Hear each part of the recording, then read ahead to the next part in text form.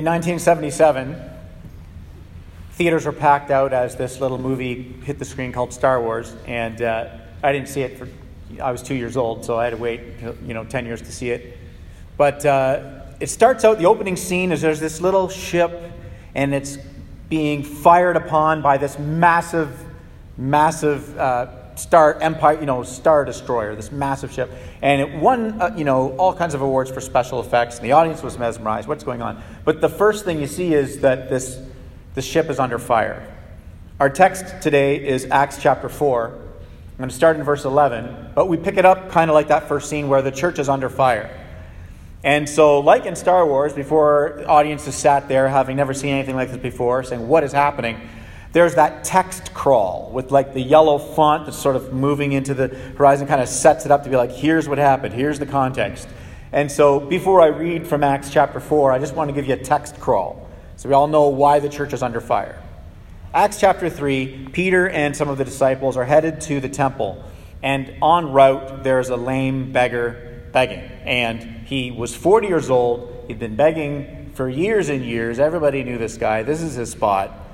And this is after the resurrection of Jesus Christ, when the world has been turned upside down, as the impossible has happened.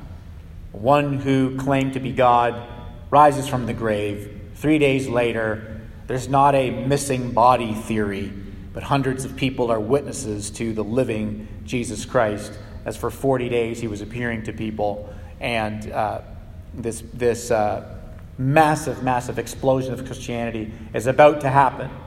And we're right on the precipice of all of this when Peter looks at this beggar and he says to him, silver and gold I don't have, but what I do have I give to you. In the name of Jesus Christ of Nazareth, get up and walk. And the man is healed. And this is a massive problem for the religious crowd, because they're trying to erase this Jesus Christ guy. And not only has he foiled their plans of erasing him by showing himself to hundreds of people in the resurrection, but now the followers of Jesus, who are proclaiming the divinity of Jesus, who are calling people to turn and worship Jesus, are now doing the exact same miracles of Jesus. And so it's in this massive, explosion of power that the religious who's who put the disciples in jail. They put them in jail overnight. They threatened them not to preach in the name. And because they can't deny the miracle, because the man who's 40 years old, who's been lame for years, is standing right there and nobody can deny it, the only thing they can do is say, by whose authority did you do this? And it's just sort of this epic display of the dark sickness in their heart as they display no compassion and no amazement and no worship of the God who is mighty to save, the God who is mighty to heal, the God who has raised Jesus Christ by the power of the Spirit, Jesus Christ being God raised from the dead. There's none of this. They just ask, by whose authority do you do this? And we pick it up in Acts chapter 4, starting in verse 11. They answer the question by saying this: Jesus is the stone you builders rejected, which has become the cornerstone.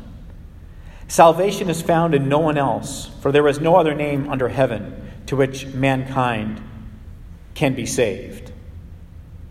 And when they saw the courage of Peter and John, and they realized that they were unschooled, ordinary men, they were astonished, and they took note that these men had been with Jesus. But since they could see the man who'd been healed standing right there with them, there was nothing they could say. So they ordered them to withdraw from the Sanhedrin, and then they conferred together. What are we going to do with these men? They asked. Everyone living in Jerusalem knows that they've performed a notable sign, and we cannot deny it. But to stop this thing from spreading any further among the people, we must warn them to speak no longer to anyone in this name. And then they called them in again, and they commanded them not to speak or teach at all in the name of Jesus. Peter and John replied, which is right in God's eyes, to listen to you or to him? You be the judges. As for us, we cannot help but speak about what we have seen and heard. And after further threats, they let them go. And they couldn't decide how to punish them because all the people were praising God for what had happened, the audacity. For the man who was miraculously healed was over 40 years old. And so on their release, Peter and John went back to their own people. And they reported all the chief priests and the elders had said to them. And when they had heard this, they raised their voices together in prayer to God. Sovereign Lord, they said, you made the heavens and the earth and the sea and everything in them. And you spoke by the Holy Spirit through the mouth of your servant, our father David. Why do the nations rage and the peoples plot in vain? The kings of the earth the kings of the earth rise up, and the rulers band together against the Lord and against his anointed one. And indeed, Herod and Pontius Pilate met together with the Gentiles and the people of Israel in the city to conspire against your holy servant Jesus, whom you anointed. They did what your power and will had decided beforehand should happen. Now, Lord, consider their threats and enable your servants to speak your word with great boldness. Stretch out your hand and heal and perform signs and wonders through the name of your holy servant Jesus. And after they prayed, the place where they were meeting was shaken, and they were all filled with the Holy Spirit, and they spoke the word of God boldly. And all the believers were in one heart and mind. And no one claimed that any of their possessions was their own, but they shared everything that they had. And with great power, the apostles continued to testify to the resurrection in the Lord Jesus. And God's grace was so powerfully at work in them all that there were no needy persons among them. For from time to time, those who owned houses or land sold them, and they brought the money from the sales, and they put them all at the apostles' feet, and it was distributed to anyone who had need. This is God's word. Now, this passage has a few movements. I want to take you through them. There's 4. I know that normally I only preach about 3 things, but last year a bunch of the presbytery laid hands on me. I've leveled up. There's more XP. This sermon's going to be 3 hours. I'm just kidding. There's 4 movements. We're actually going to spend most of our time in the latter movements, so that it's not going to take us all evening to get through this. The first movement is there's a proclamation of the gospel. And after the proclamation of the gospel, that takes us to the second movement, which is threats and intimidation by those who reject the gospel. And after that movement, there's a third movement, which is that the church gathers to pray for boldness to continue to minister the gospel.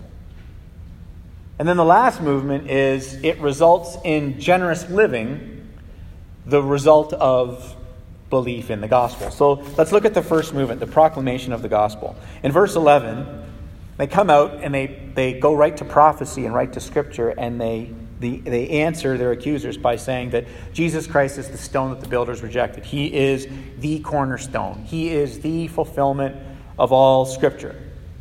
He is the only name under heaven by whom you can be saved.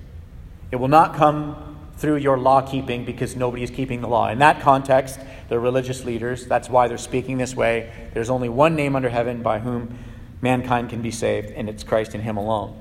And so what we discover right from the beginning, this gospel, this bold proclamation, which is in massive contradiction to all religion, every religion in every form. I mean, in this case, it's not a foreign religion.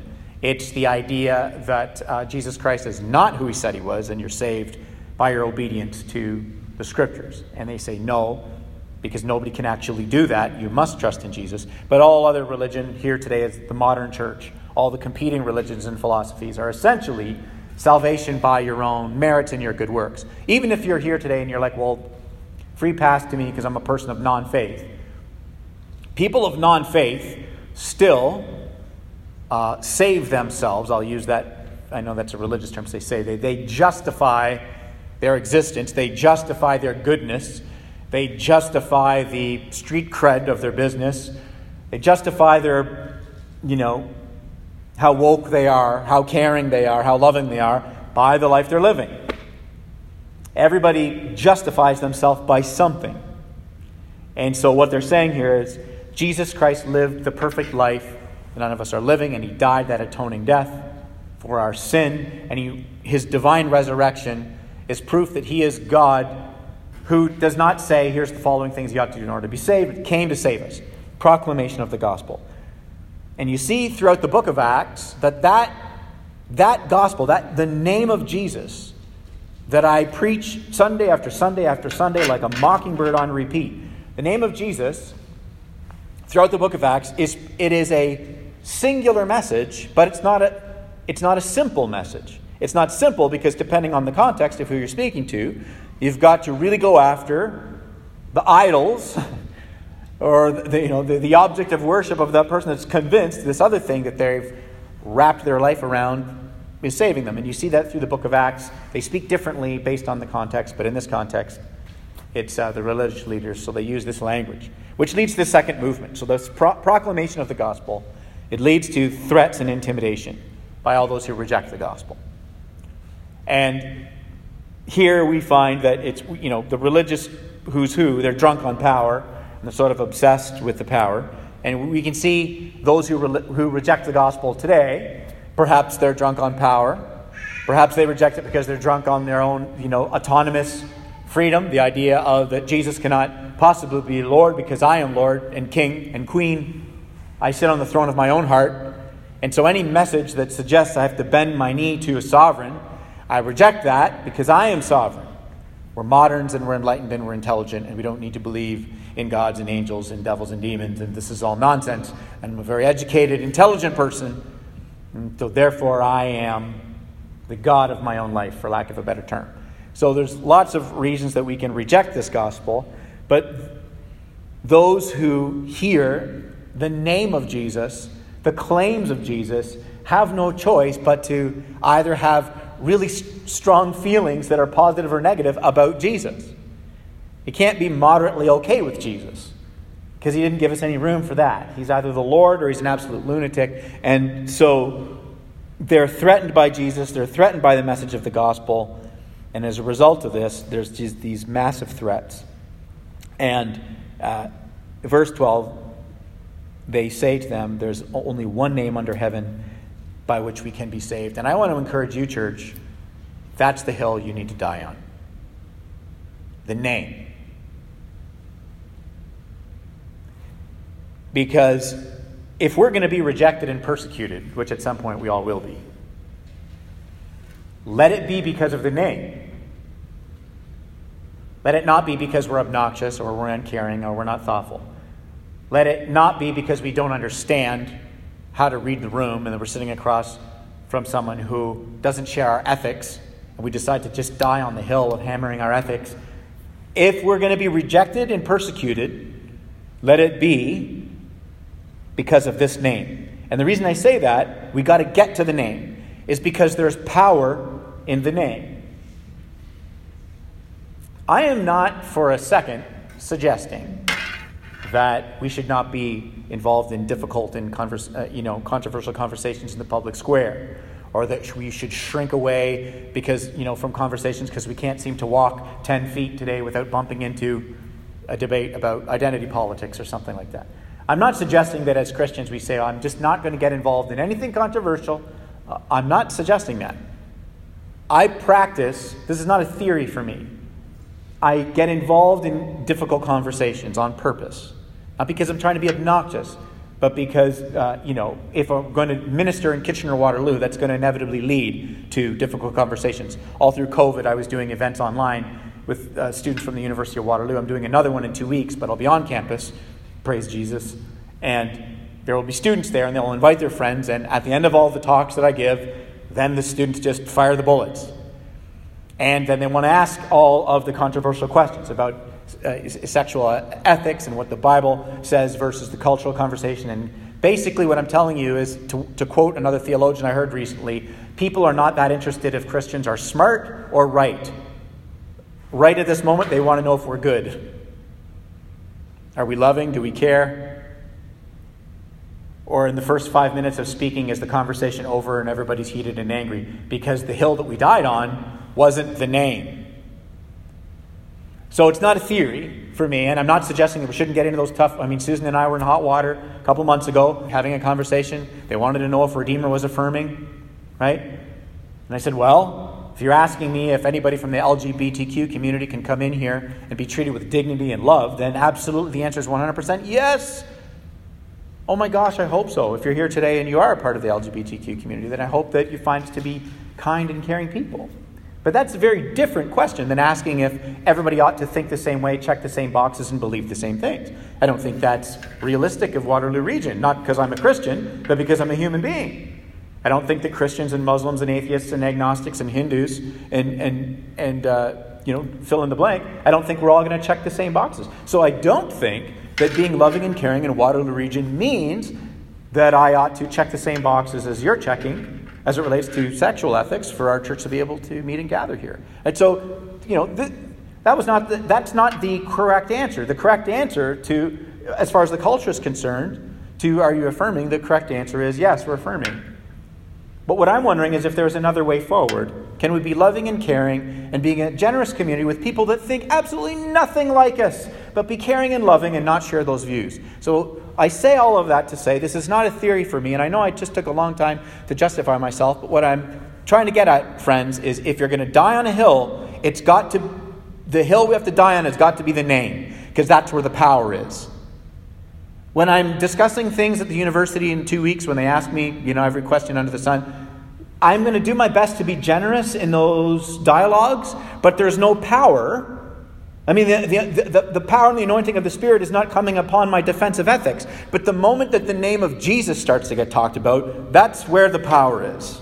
That's where the life-changing, heart-melting, mind-orienting work of the Spirit takes place, when you are speaking about the name. So when we're talking about being missional in Kitchener-Waterloo and being a church that is missional and sharing the gospel, that gospel means one thing: getting to the name. So let's move on to the third movement. After these threats and the intimidation come because they've rejected the gospel because of the name, the third movement is that the church is prompted to gather and pray for boldness to minister the gospel. And here's what I just kind of want to camp on for a minute, is that it says there in the text in verse 23 that they gather together and they go back to their own people. My friends at Redeemer, if you're a member here, these are your own people. If you're not a member here and you're in the journey, we understand that. It's difficult. This is a mobile culture, moved from another city. I get that. But at some point, if you're not a member here at Redeemer, this is not a commercial for Redeemer. There's other faithful churches in the city, okay? But you got to have your own people. And even here within Redeemer, we can't all be close and intimate and best friends with 100 people. So even within this group, there's got to be smaller groups. The community groups broke up geographically, or whether your own people are in your community group or your own people are sitting somewhere else in this room. But we got to have our own people who we can go to, who share our faith, who understand God's word, who can encourage us by God's word, who are full of the Spirit, who can come alongside us as we pray and intercede for boldness to continue to share the gospel when we are rejected, when we are persecuted. We want to very much be a church where we can say even of ourselves, even though we're messy and we annoy each other and we can offend each other. In the last 2 years in COVID, we are literally rebuilding community in terms of like our own people. Because for 2 years it's been tough. We've tried to connect in various ways. And even still, we're not fully connected. We have members who are with us, who are gathering with us online. We're still not. We've got to rebuild this, make this investment, do the sweat equity of saying that the most important reason we gather together in our community is the name. It's the name that we proclaim and that we worship. It's the name that we gather. It's the name we got to get together with our own people to say, would you pray with me and encourage me? I got to go back out into work or campus or whatever it is I'm going into and love my neighbor and love those, or have a difficult conversation, or engage with someone that doesn't, their view of the world is completely different than mine as a Christian, and love them and care for them and lay my life down in ways to be generous toward them. For that, we've got to get together. We've got to have our own people. And this is a challenge, for the modern church, because we are mobile. In the ancient world, the first century church, it wasn't like somebody, offended you at church. The preacher preached a couple sermons you didn't like. You're like, that was a 5. How many more weeks can we go with the preacher preaching at 5? Oof. You know what? And then they walk down the street and they knock on another door. There's another house church in there. They're all having a meal. They're eating bread. They're drinking wine. They're like, can we come to this church? Like, that was not like, they didn't really, it wasn't that mobile. It's like you were there in Rome in your little house church, and like you just got to work through stuff, man. You couldn't just say, yeah, gosh, I'm going to try this one now. By the way, I'm not belittling how difficult it can be for those of you who've moved from other cities. I'm being facetious a little bit. I understand it can be quite difficult.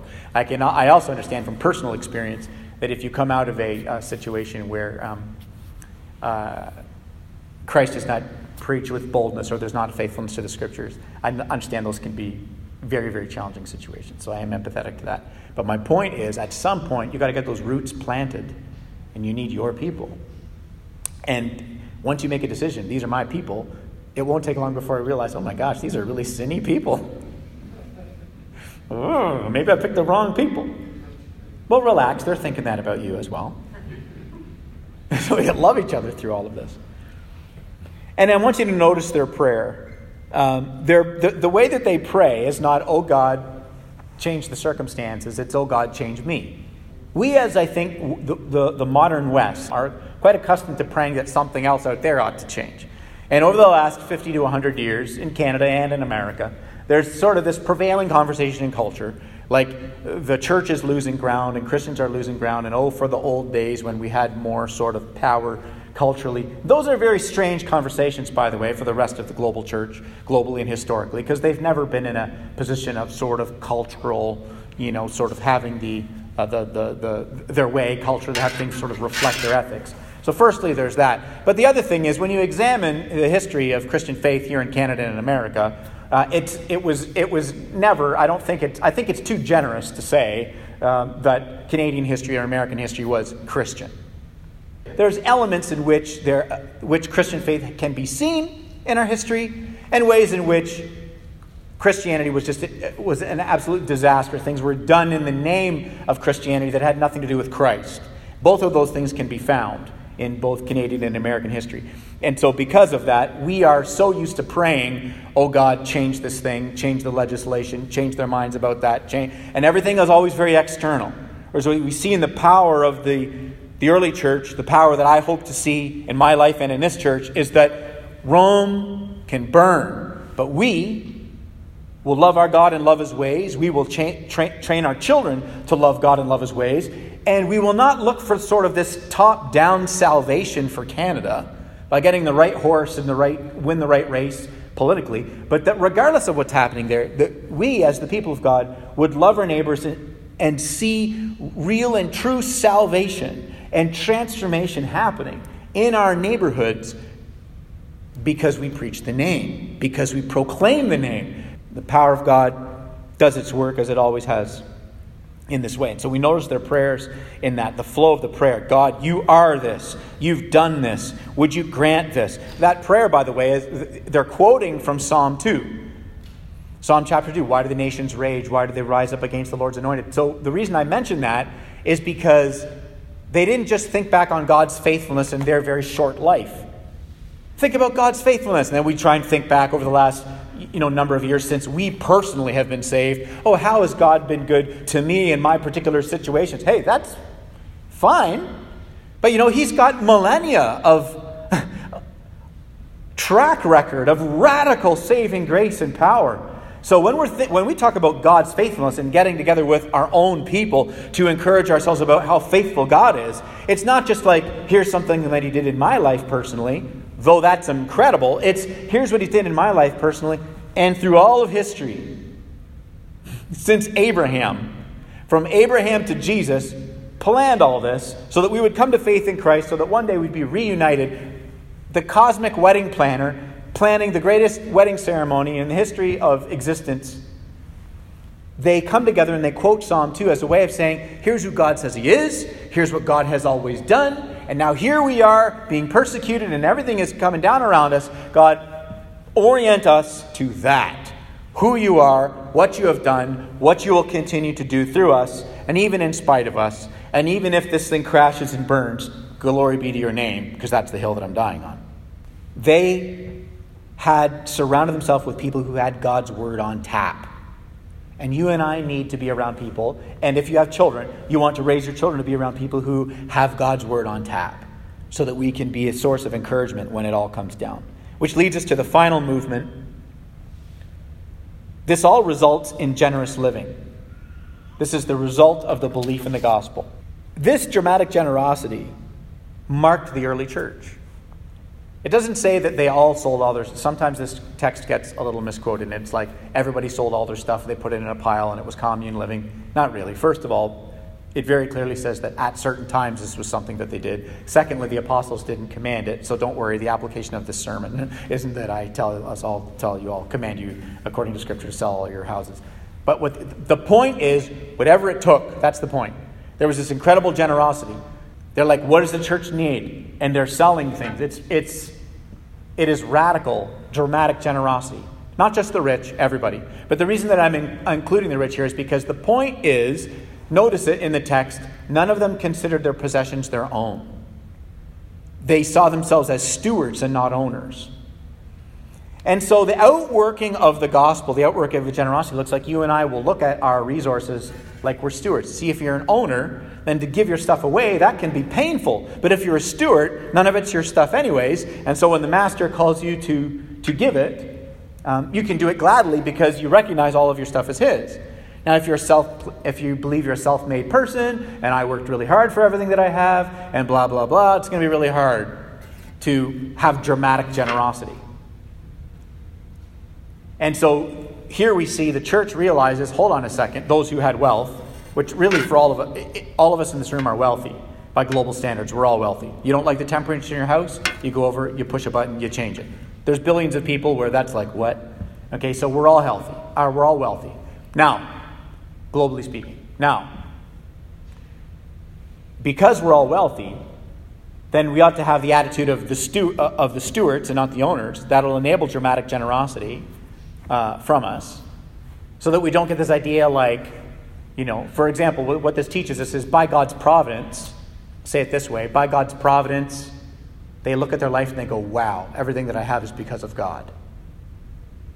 And so if God got me to third base, maybe I shouldn't relate to all this like I was the one that hit the triple. I'm self-made, I did this, I did that, I worked hard. Hey, nobody's disputing anybody's sweat equity, but the way they related to it is different. Now, let's take the conversation away from money. Because for some of us, giving money is easier than giving time. If I say to you, go out this week, church, and whatever money you were going to spend on fast food, pizza, or wine or something, buy socks and put it in the bin. Guys would be like, a lot of you guys would be like, cool. And you would be like, that's a great idea. Let's do that. Put socks in the bin. But if I said to you, this week, if you could just carve out a half an hour and go downtown with some water bottles or some hot chocolate or something and just find someone on the street and just give it to them, that would be way harder. You'd be like, dude, ask me for $1,000, please. And so it isn't random that when they are filled with the Spirit that this is the way it works out. It's not random. It says that they were filled with the Spirit. You're only saved once. You're only baptized once. And you're full of the Spirit to become a child of God once. But there's this language throughout the New Testament of being continually filled. And that's actually the tense here, is that they're continually filled with the Spirit. What does that mean? It's like you come upon a situation when you really need God to stir you by the power of the Spirit again to move and to act and to serve and to give. And so they're filled. And so it's not random that they're filled with the Spirit and then the outworking is physical and tangible. That's the core. That dramatic generosity is the core of the gospel. And I close with this. He who was rich became poor, so that Jesus Christ, through his poverty, you and I might become rich. And so when you find yourself rejected and persecuted, or in a situation where you feel threatened and shaken, may you turn to God. May you turn to his word. May you turn to your people. And may he make you unshakable. May he continue by the power of his work to fill you. May you and I reach out to one another in practical ways. May we support each other in this room through difficult times. May we uplift each other. May we be able to say, I know we're rebuilding it because COVID's been tough, but may we be able to say, these are my people. May we come into community with our people and be encouraged by the wisdom of God's word. May we invest in this church community so that when the trouble comes, we can turn to one another and pray for boldness to preach in the name. May the Father embolden us by the power of the Spirit to go into this city and proclaim the only name under heaven by which mankind can be saved, Christ alone.